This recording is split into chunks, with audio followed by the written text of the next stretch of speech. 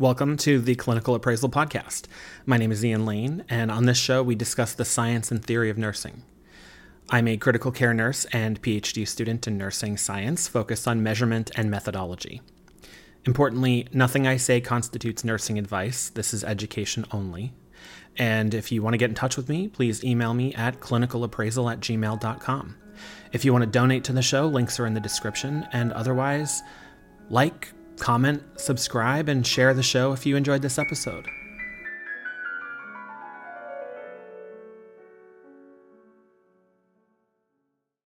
Today, I have with me Dr. Jackie Nikpour originally from the University of Pennsylvania, and she's on to some additional fantastic opportunities from here, which I'll let her tell you about.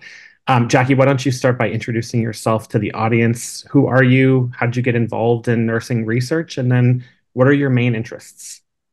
Sure. So thank you so much for having me, Ian. And like you said, I'm Jacqueline Nikpour. I am currently a postdoctoral fellow at the University of Pennsylvania in the School of Nursing in the Center for Health Outcomes and Policy Research, or CHOPPER for short, which my husband loves to say in Arnold Schwarzenegger voice. But I am really interested in primary care research. A lot of my work is on how nursing care delivery in primary care can help improve patient outcomes after a hospital discharge. So I look a lot at 30-day readmissions, ED visits, post-discharge mortality, things like that, that I'm really interested in. How, when a patient gets out of the hospital, can we prevent them, one, from going back in the hospital, but also ensure that they're getting all of their needs met in the community. So a lot of that includes focusing on social determinants of health, integrating behavioral health into primary care, and then really what is a nurse's role in doing that and delivering that care. So the center that I work for now, it has done a ton of research on nursing care delivery in hospitals and other settings, and looked at things like safe staffing ratios and clinician burnout and how all these things impact patient care. And I'm really interested in looking at those in community-based settings. So particularly primary care, but also schools and home health and things like that. So it's a really exciting time to be doing this work. There's a huge push towards community health and building health equity by a lot of national organizations. So there's a lot of interest. And I would say, to get into your question of how I got interested in research, I from both my personal and clinical background, have always kind of seen a lot of the gaps in our healthcare system. I Growing up, my dad was really chronically ill for most of my life. He originally came to the U.S. as a refugee from Iran in 1979, and didn't always have access to a ton of great resources. There was a huge cultural barrier, and he ended up getting diagnosed with a lot of conditions that could have been preventable: diabetes, heart disease, sleep apnea, just all things that really made him struggle in his quality of life, prevented him from working a lot of the time. He was hospitalized multiple times for surgeries and things like that. And I just remember being, at home on the weekends, and my parents would wake up super early to call the insurance company to get a part of his CPAP machine replaced. And insurance companies would deny it, or trying to get an appointment, or finally getting an appointment, but then not being able to take off work to get there. And I think from a very young age, alongside growing up in the era of healthcare reform, not allowing insurance companies to deny people for pre-existing conditions before, all of that really kind of shaped my interest in healthcare. And I probably couldn't phrase it as well as I can now, but I just knew that something was wrong. So I went into nursing just thinking that I could potentially make a difference in other people's lives who were really sick. But also, I kind of in the back of my mind had this sentiment of like, I want to do more than just working bedside. And I say just kind of in quotations, because there's obviously nothing wrong with folks who do that their entire career, and that's amazing.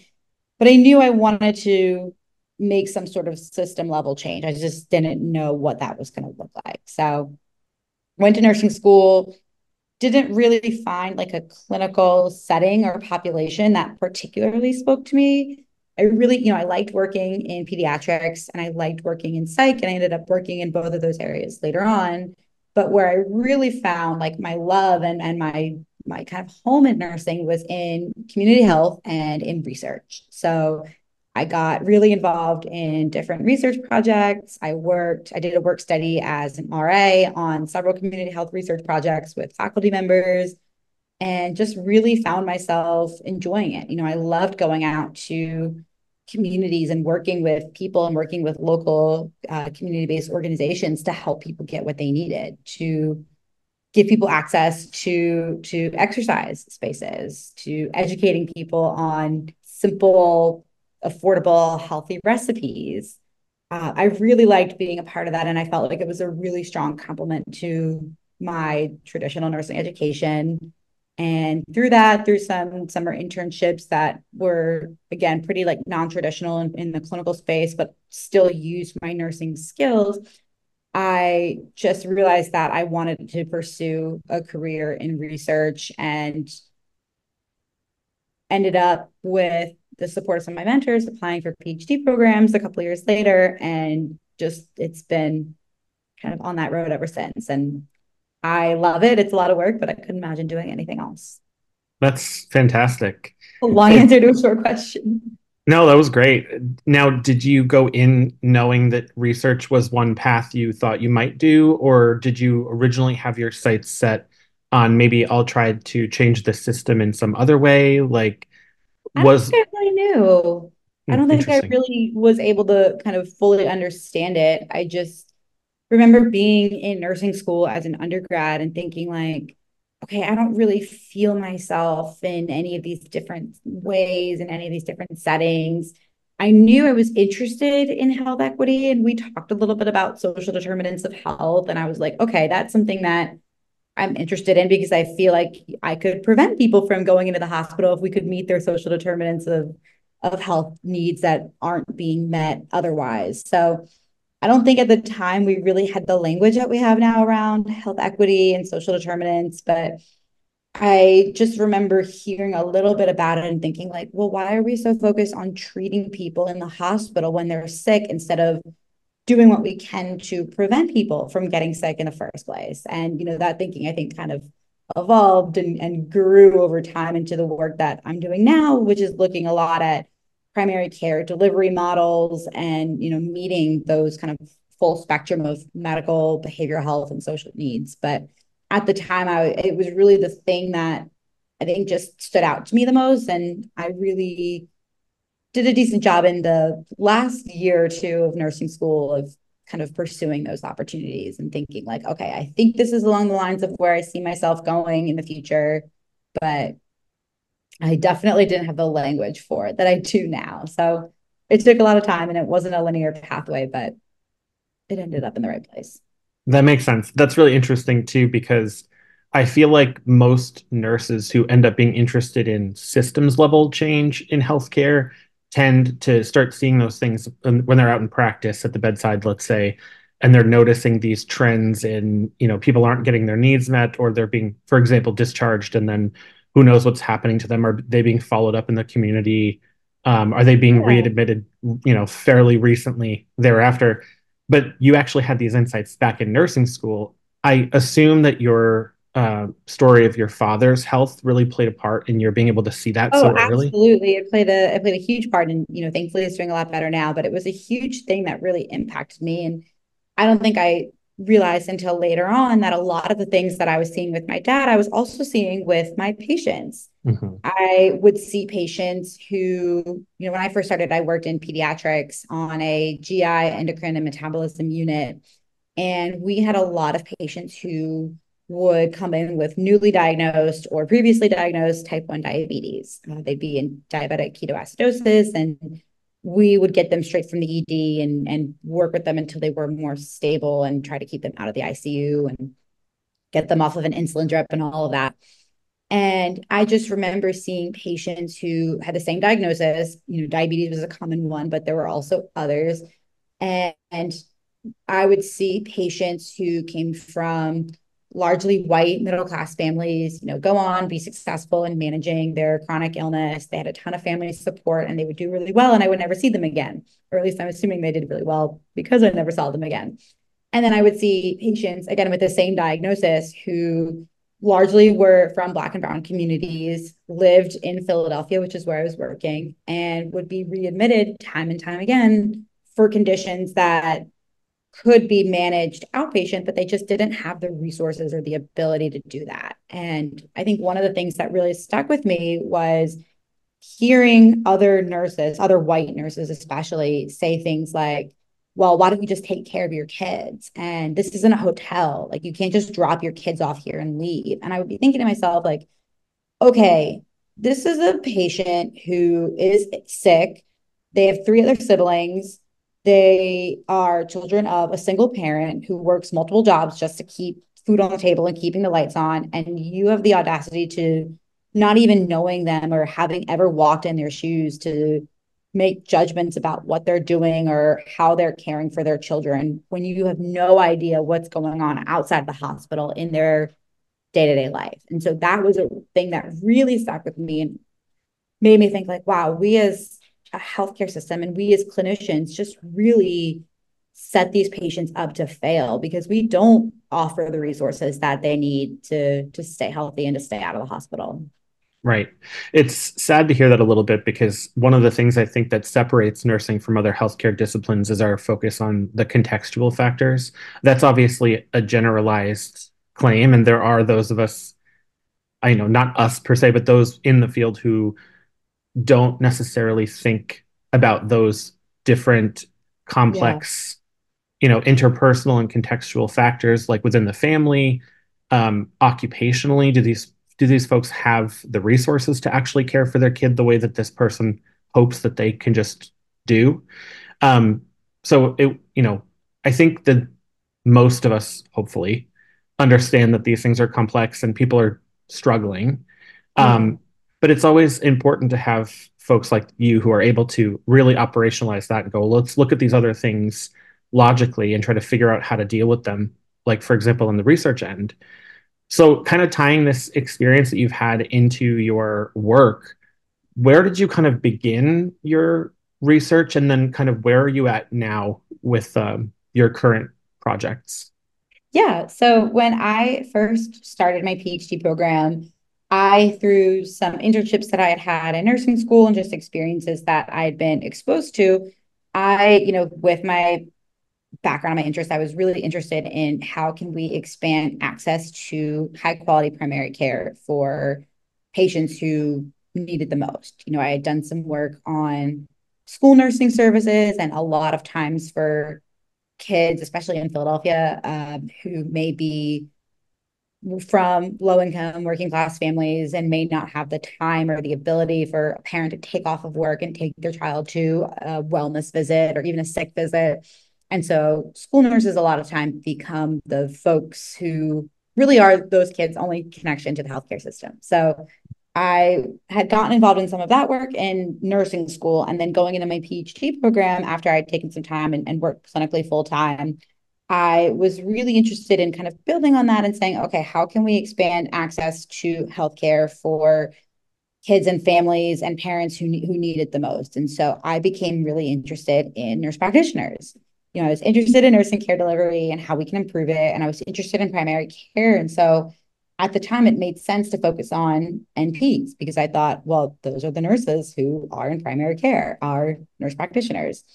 And I was really interested in, okay, if we know that NPs are delivering high quality care, especially in rural and underserved communities, how can we support them in delivering the best care?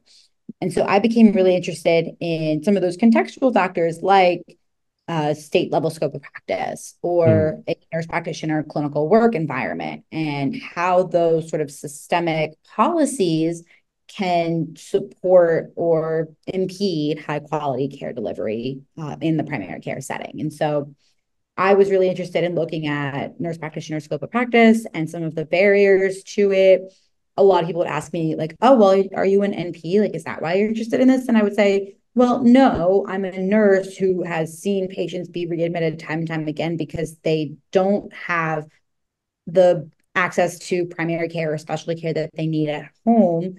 And I'm interested in improving our health system in that way. So that was something that I kind of thought a lot and became really interested in that and learned that one of the barriers through some systematic reviews that we did, one of the barriers for NPs to gaining full scope of practice was this concern by policymakers, by lobbying organizations, and by those in health system leadership positions that there was this fear of if NPs have full scope of practice, there's a concern that they will overprescribe opioid medications for patients in chronic pain and contribute to this ongoing opioid overdose crisis. And it was so interesting to hear that because, like you said, as nurses, we are really dedicated to caring for the whole patient and not just treating a disease with medications. We're really thinking about, okay, how can we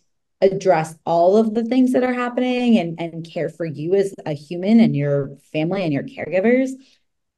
And I, learned through, again, just reading the evidence and seeing that there really wasn't much there to support this idea that NPs are overprescribing opioids or will overprescribe opioids. And so that became my dissertation. I looked at data from the Veterans Health Administration, where NPs since 2016 have had full scope of practice, and looked at to what extent are physicians, NPs, and physician assistants prescribing opioid medications to chronic pain patients, either overall and in high doses, what exceeds the CDC's recommended limit in morphine milligram equivalents, and then for long periods of time, like over 90 days. And what we found was that no, that NPs are actually less or had lower odds of prescribing an opioid medication and didn't have any significant difference in how often they were prescribing high doses or long-term opioid medications. And in fact, that some of the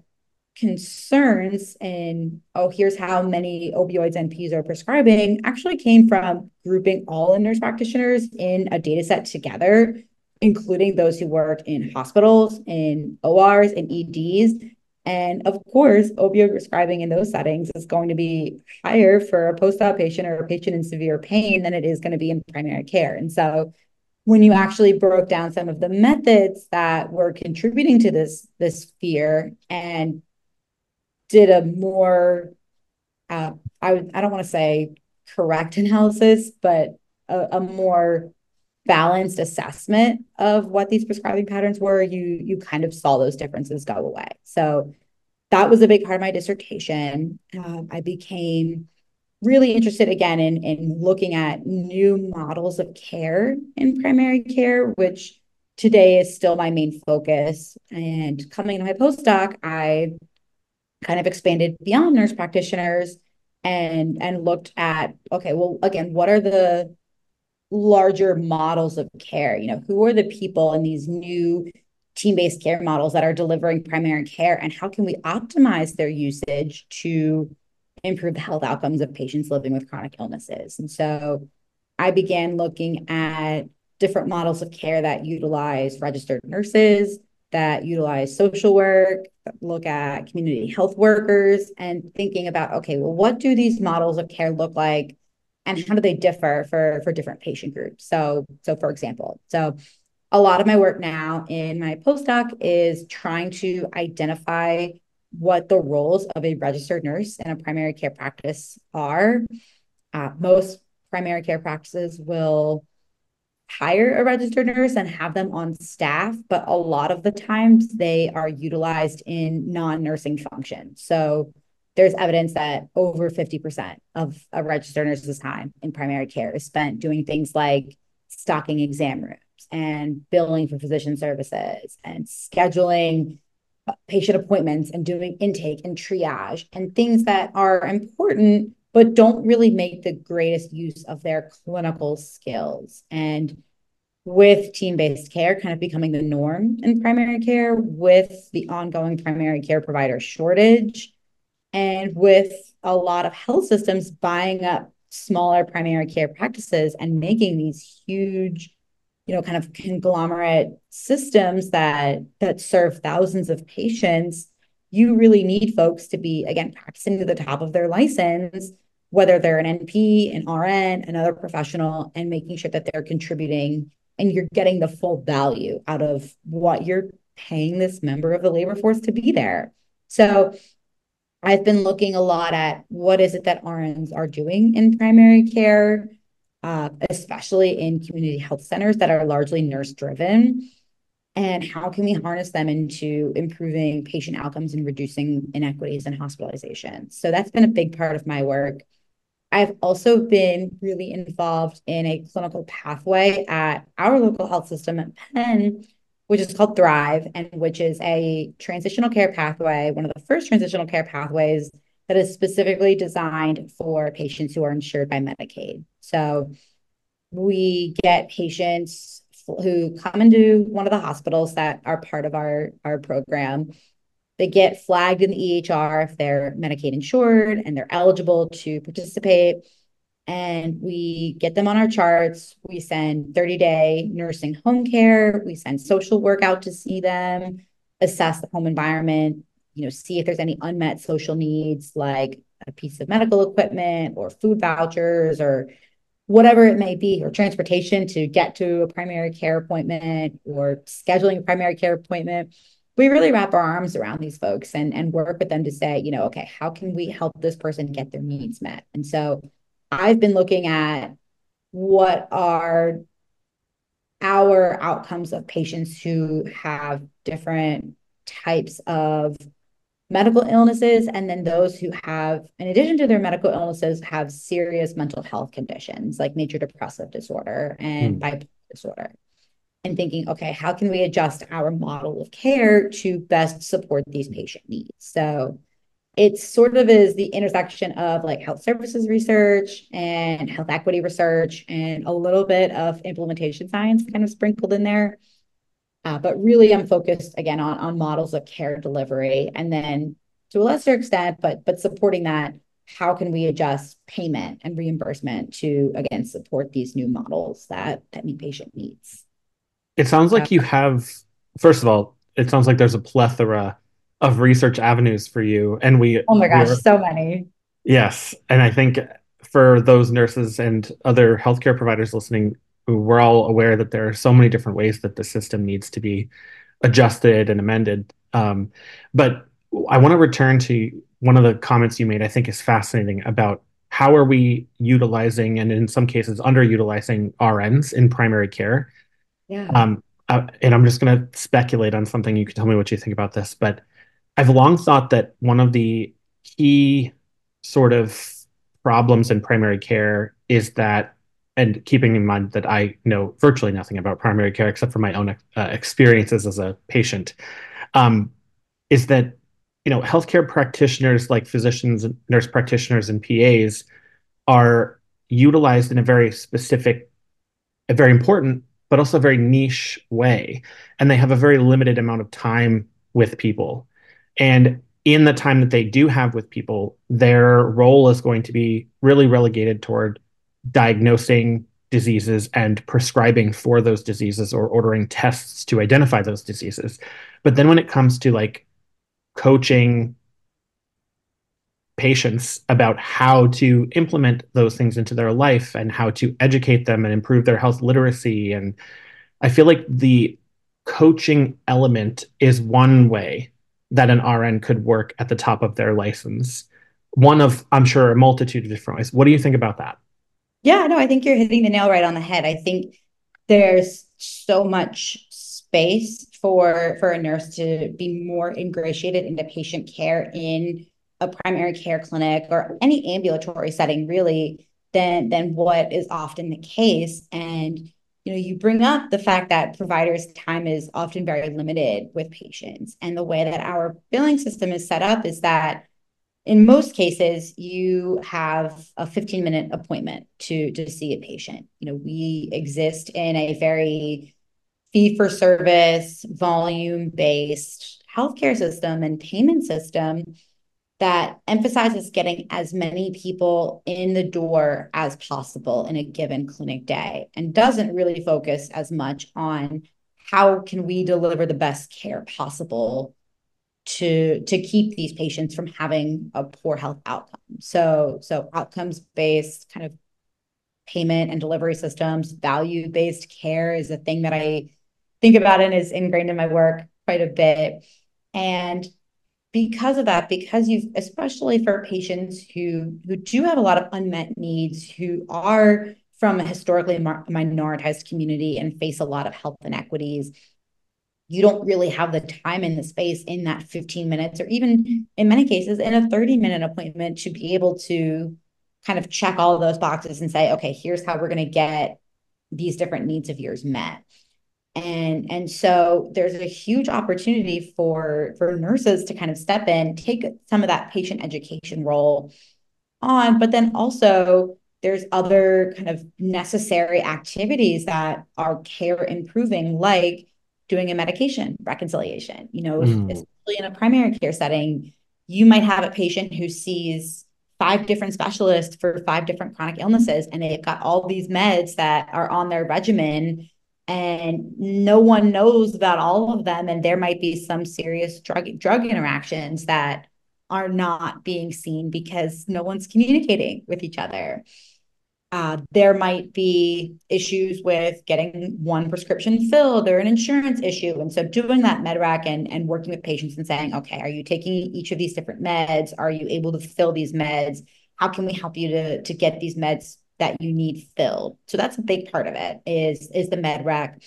And then another huge thing that comes up a lot in my work is the lack of care coordination, kind of on that line of thinking, especially if we think of primary care as being the center of our healthcare system and everything kind of runs through that. That's not really what it looks like on a day-to-day basis. And so to have someone kind of in place to call up a specialist on the phone and say, hey, are you seeing this patient? What's going on with them?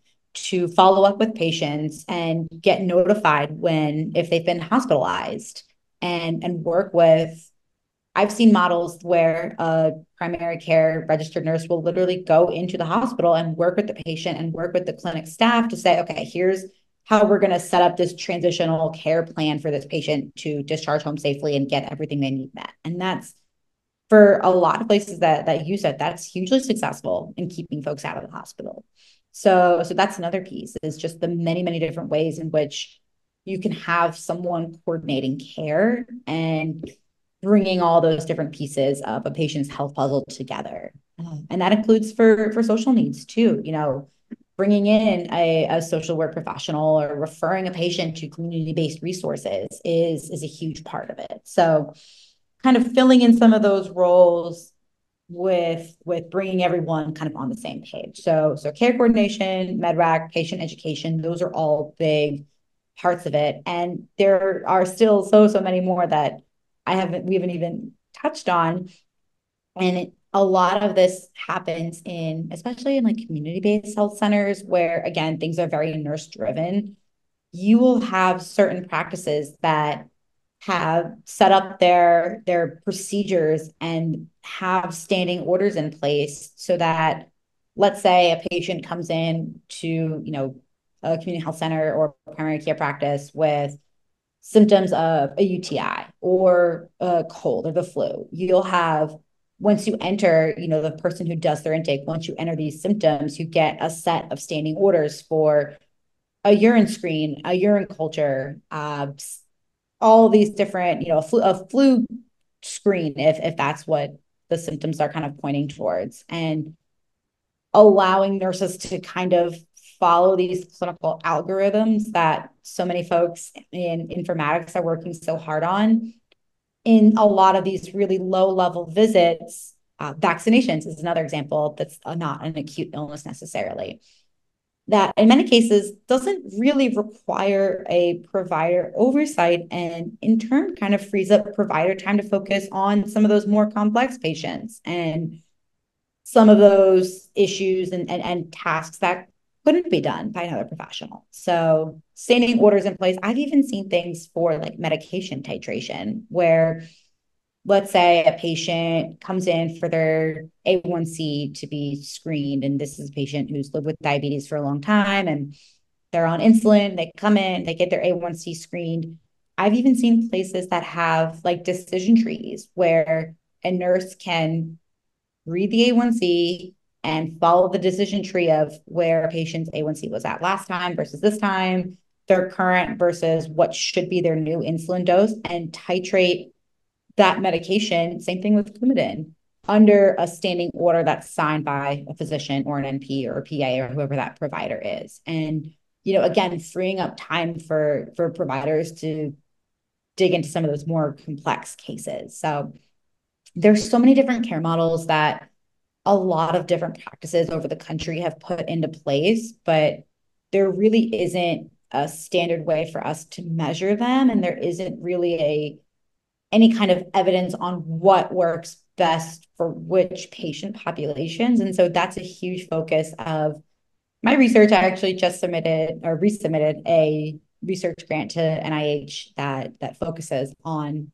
filling in some of those gaps in knowledge and figuring out, what kind of care models work for which patient populations and in which contexts. So I'm really excited about that.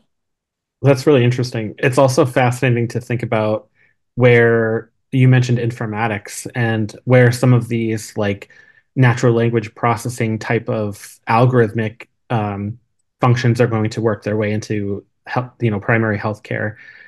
You mentioned titration as one example. Like if you if you were to be so bold as to extrapolate where we're at technologically now, 5 years into the future, I can almost see a an impetus for a really expanded version of that because a lot of the kind of bread and butter primary care is fairly algorithmic. And then, like you're saying, you can free up the providers to do that more complex detective work that they need to do for those patients who require that level of care. But for things that are fairly routine, to Yeah, not have the registered nurse who is trained to at least implement those things take that on, I think that is really interesting to consider. You also mentioned I liked the care coordination component a lot too, because what I see, and feel free to tell me if you disagree with this, but the way you described it, I kind of see your vision of healthcare as a bunch of disconnected parts, and it almost requires like a mediator between those parts. I feel like the RN is a beautiful mediator between some of those transitions in the healthcare system, yeah, per what you were talking about. absolutely. Absolutely. And in reality, thinking of all these disjointed pieces, we kind of as a society think of primary care as being that central hub with every specialist or every other kind of provider being a spoke on that wheel. And in reality, the funding that primary care has just doesn't support that. Hmm. Primary care gets 5% of all healthcare dollars, which for something that's considered to be the foundation of our entire system isn't really adding up. Uh, so much of our funding goes to inpatient care and to caring for patients who could have had that hospitalization avoided with good, high quality outpatient care and strong care coordination. And, you bring up informatics again, and that's, I think, a really critical part of it. We have so many of these tools to help us make clinical decisions and help us, think through algorithms. And really, what it requires to kind of get there is two things. Number one, you've got to have, leadership of a health system that's really willing to be innovative and transformative and think about ways to implement these new care models and redesign policies and procedures to support that, training staff to do that. And that's a huge lift. That's not an easy ask for a busy, struggling primary care practice to kind of upend their whole system.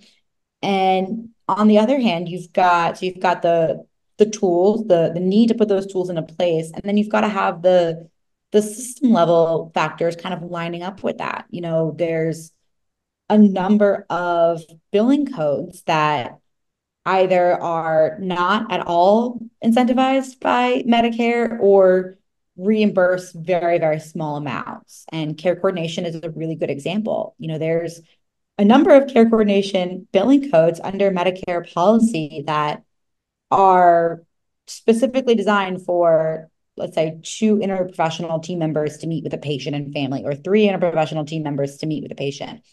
And those codes just are literally not recognized by Medicare. And the ones that are like, you get, I think, a $40 reimbursement for 20 minutes of care management a month for a patient who meets certain criteria. And it's like, this is not where we should be investing. Instead, we've got a system that's very focused on payment for what we call diagnosis related groups, DRGs. And these are codes that support care for a particular diagnosis or a particular illness. And those are important, but you're not incentivizing the delivery of specific improving or specific care improving activities, things that are known to improve the quality of care and that we talk about all the time, like strong care coordination and communication and things that just are not really prioritized in our current health system. So It seems like one of the things that you're kind of hinting at is that the system is sort of set up, and I know this is sort of a trope, but it's sort of set up to first diagnose people's problem, but then to do things to them to treat that problem. But there's a whole process of care that's sort of left out of it. It's almost like they've discretized into these DRGs, these sort of fundable little components, but the whole process of how people actually do these things, like educate themselves, coordinate care, all of that is sort of left out of even the funding mechanisms. Did I get that right? yeah, absolutely. It's requiring a huge kind of system redesign that is not easy, and that I think a lot of folks in healthcare research and health policy are really pushing for. And my kind of goal is to generate that evidence that supports the implementation of these new care models, and then work with practices. I guess I would say it's my long-term vision to kind of implement these things and understand what the facilitators and barriers are, and then also changing some of these policies on a system level. Things like paying for care coordination is, from a national standpoint, a pretty low level kind of ask, literally just incentivizing some of these activities that are already happening, but just aren't being paid for. And so they're not happening to the extent that they should be happening. Again, especially for complex patients who have unmet social needs, who might have comorbid behavioral health conditions, or sort of a combination of all of those things. And so supporting some of these care activities for those folks is really a critical part of what I'm aiming to do in my work. Definitely. It's one of the reasons why I wanted to speak with you, because I think this is such an important topic, but I also think it's heartening to see a nurse leading the effort on that front, because a lot of what we're talking about, these process-based components of care, really are at the heart of what nursing is about. And it highlights both that it's really not a funded component of the US healthcare system. Yeah. And we've always kind of struggled to find, like, how can we bill for nursing related services, for example? Like, how do you bill for the process of care? Is sort of the same as asking, like, how is nursing fitting into this, instead of just in this subservient, implementing medical care kind of way. I really like that you are taking this more to the forefront of how can we truly integrate nursing care and the process into these different mechanisms. um Yeah. yeah, go ahead. I'm sorry. I think you're hitting on just such a critical point. And I think this is a huge question that doesn't really have one clear-cut solution, is how do we pay for nursing care? And in the hospital, and this is true in a lot of other settings as well, we don't bill for nursing services. Those services get wrapped up into a facility fee or room and board charge. And they're kind of seen as part of, like you said, the process of care. And because of that, nursing is seen as a labor expense that should be cut wherever possible. And that's why Hmm. you're constantly seeing now, I think more than ever in the post-COVID era that we're in, or post the height of COVID era, because we're still really not post-COVID at all, is all of these nursing labor unions going on strike and demanding better staffing ratios because hospitals and health systems are really on paper kind of struggling to stay in the black of their budget, and cutting nursing services is kind of the first thing that tends to go. Workforce is the biggest piece of any hospital or any healthcare organization's operating budget. And when those things are not seen as improving, not only improving care, but improving the financial revenue of a healthcare organization, it's going to be on the chopping block. And so one of the things that I and my colleagues are really advocating for is not necessarily to start billing for every single nursing service that we deliver.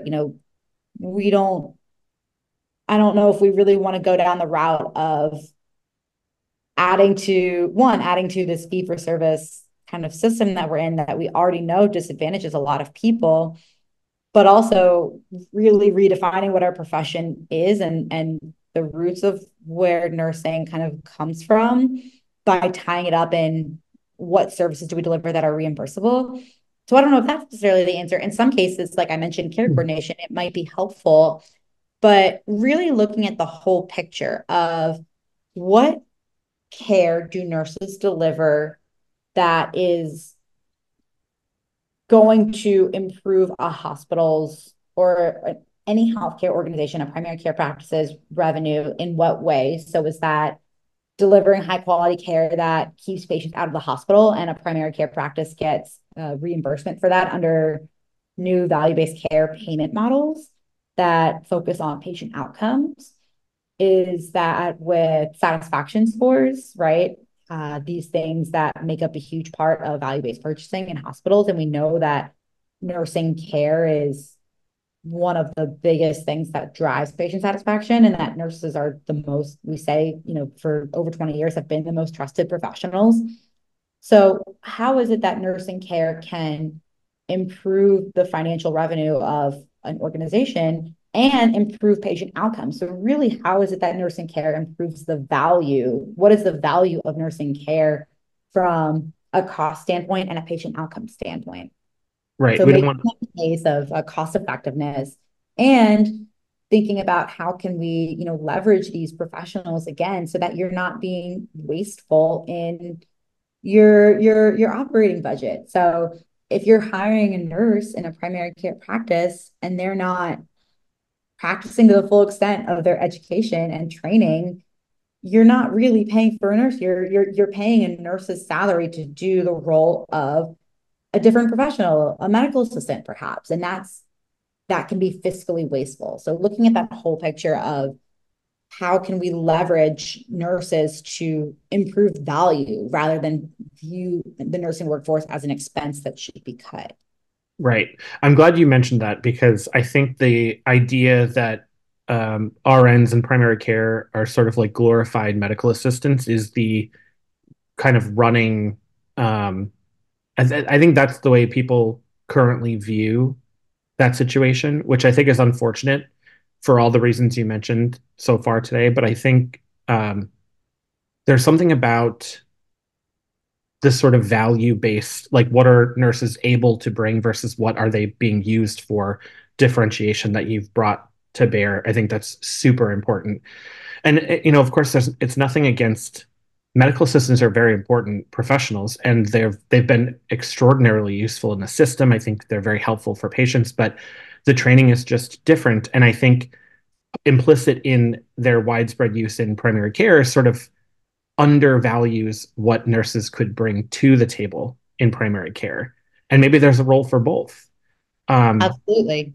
yeah. Absolutely. There definitely is. And delineating that is a huge opportunity for practices to maximize the clinical resources that they have.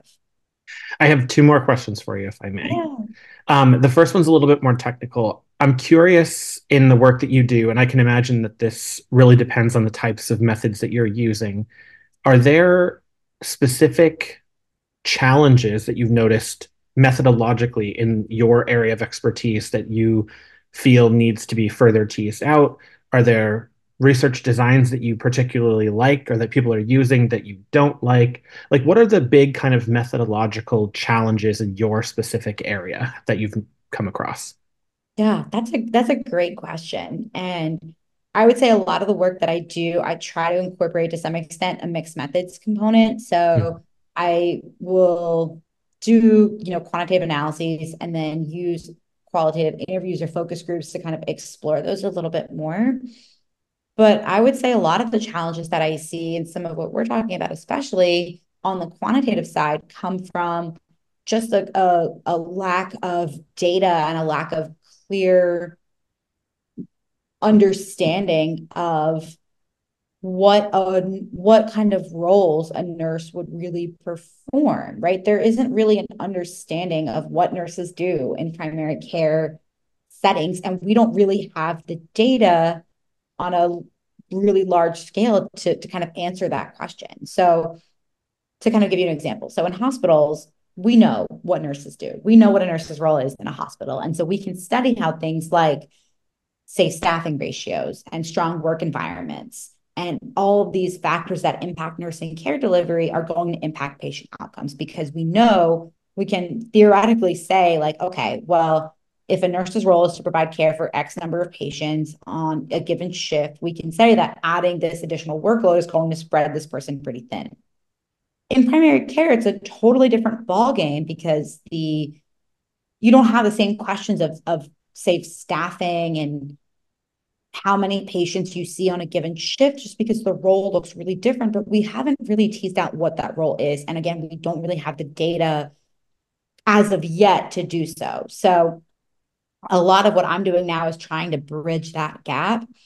The center that I'm finishing at my postdoc for now is kind of known nationally and internationally for their large scale surveys of nurses. And so some context, for almost 30 years now, we have collected surveys of nurses who, it started as just in Pennsylvania, and then it expanded to Pennsylvania, New Jersey, and California, and Florida. And we're now up to 10 different states where we send out these surveys to registered nurses and ask them questions about their work environment, patient care, how many patients they cared for on their last shift, their levels of burnout. We use all of these validated measures to get a sense of nursing care delivery in their institution.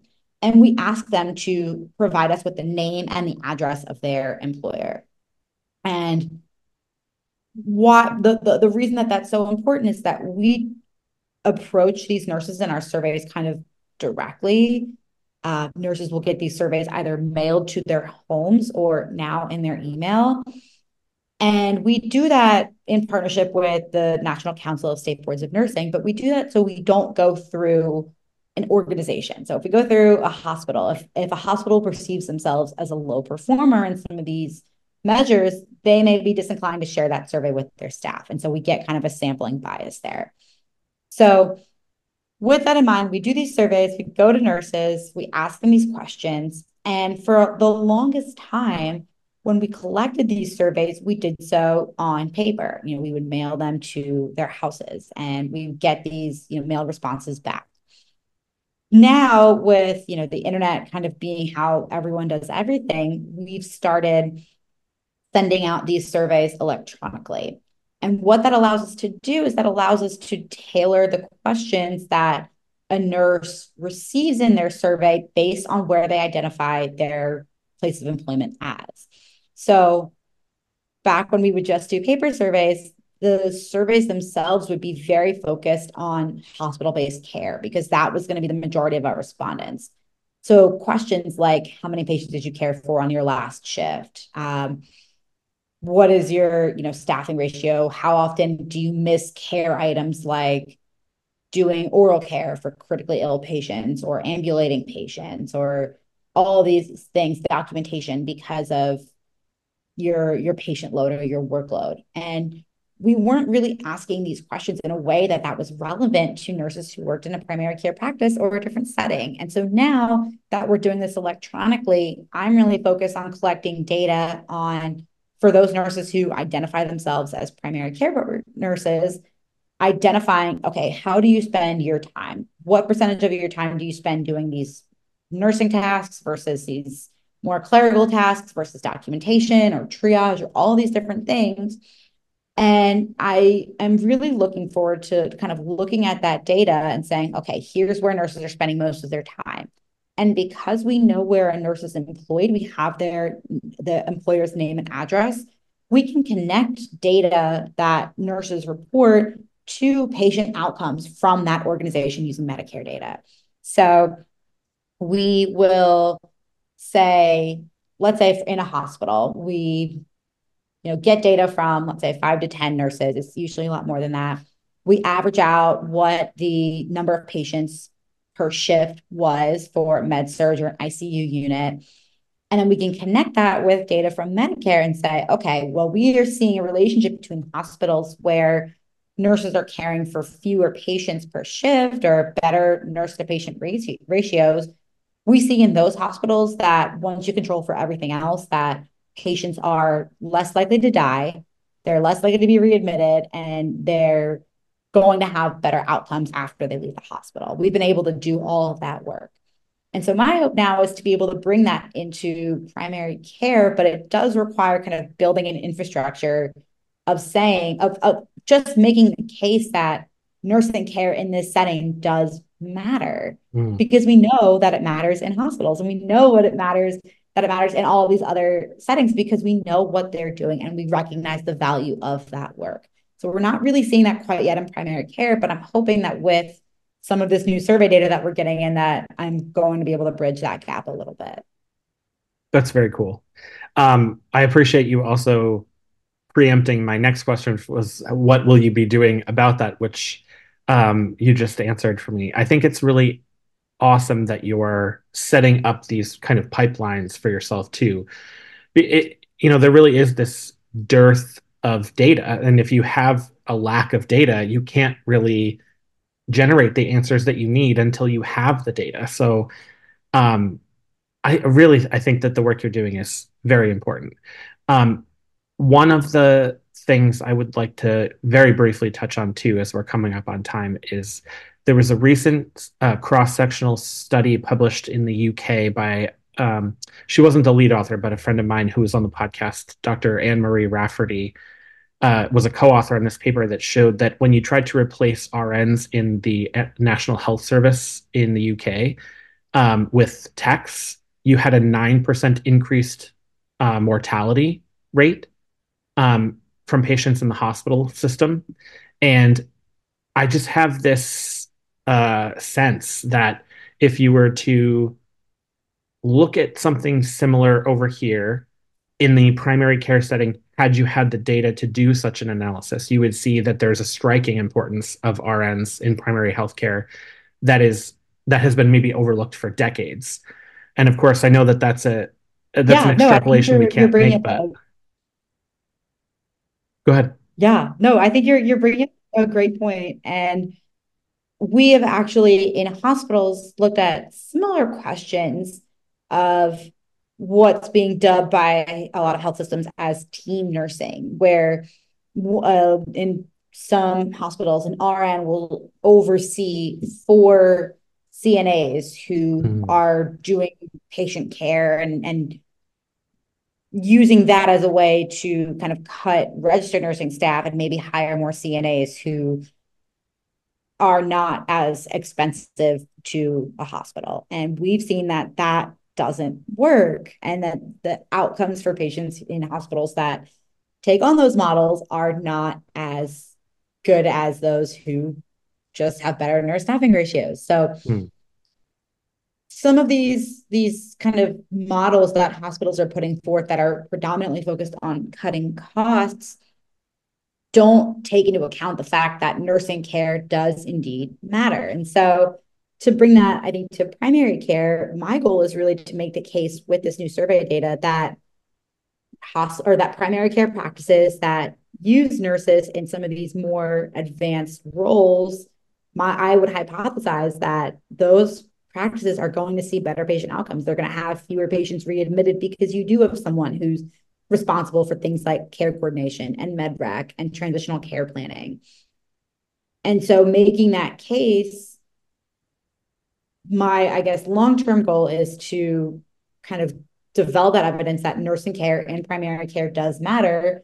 And then taking it away is going to therefore impact patient outcomes for the negative. Certainly.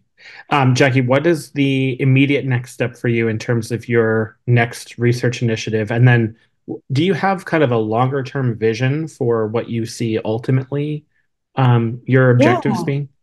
I think so. So, hot off the press, I just accepted a faculty position at Emory University in the School of Nursing to kind of continue this work. They have a brand new nursing workforce center, and I'm really excited to kind of help shape that and bridge some of my collaborations at Penn and at Emory together and kind of tap into these different resources. So that's really, really exciting.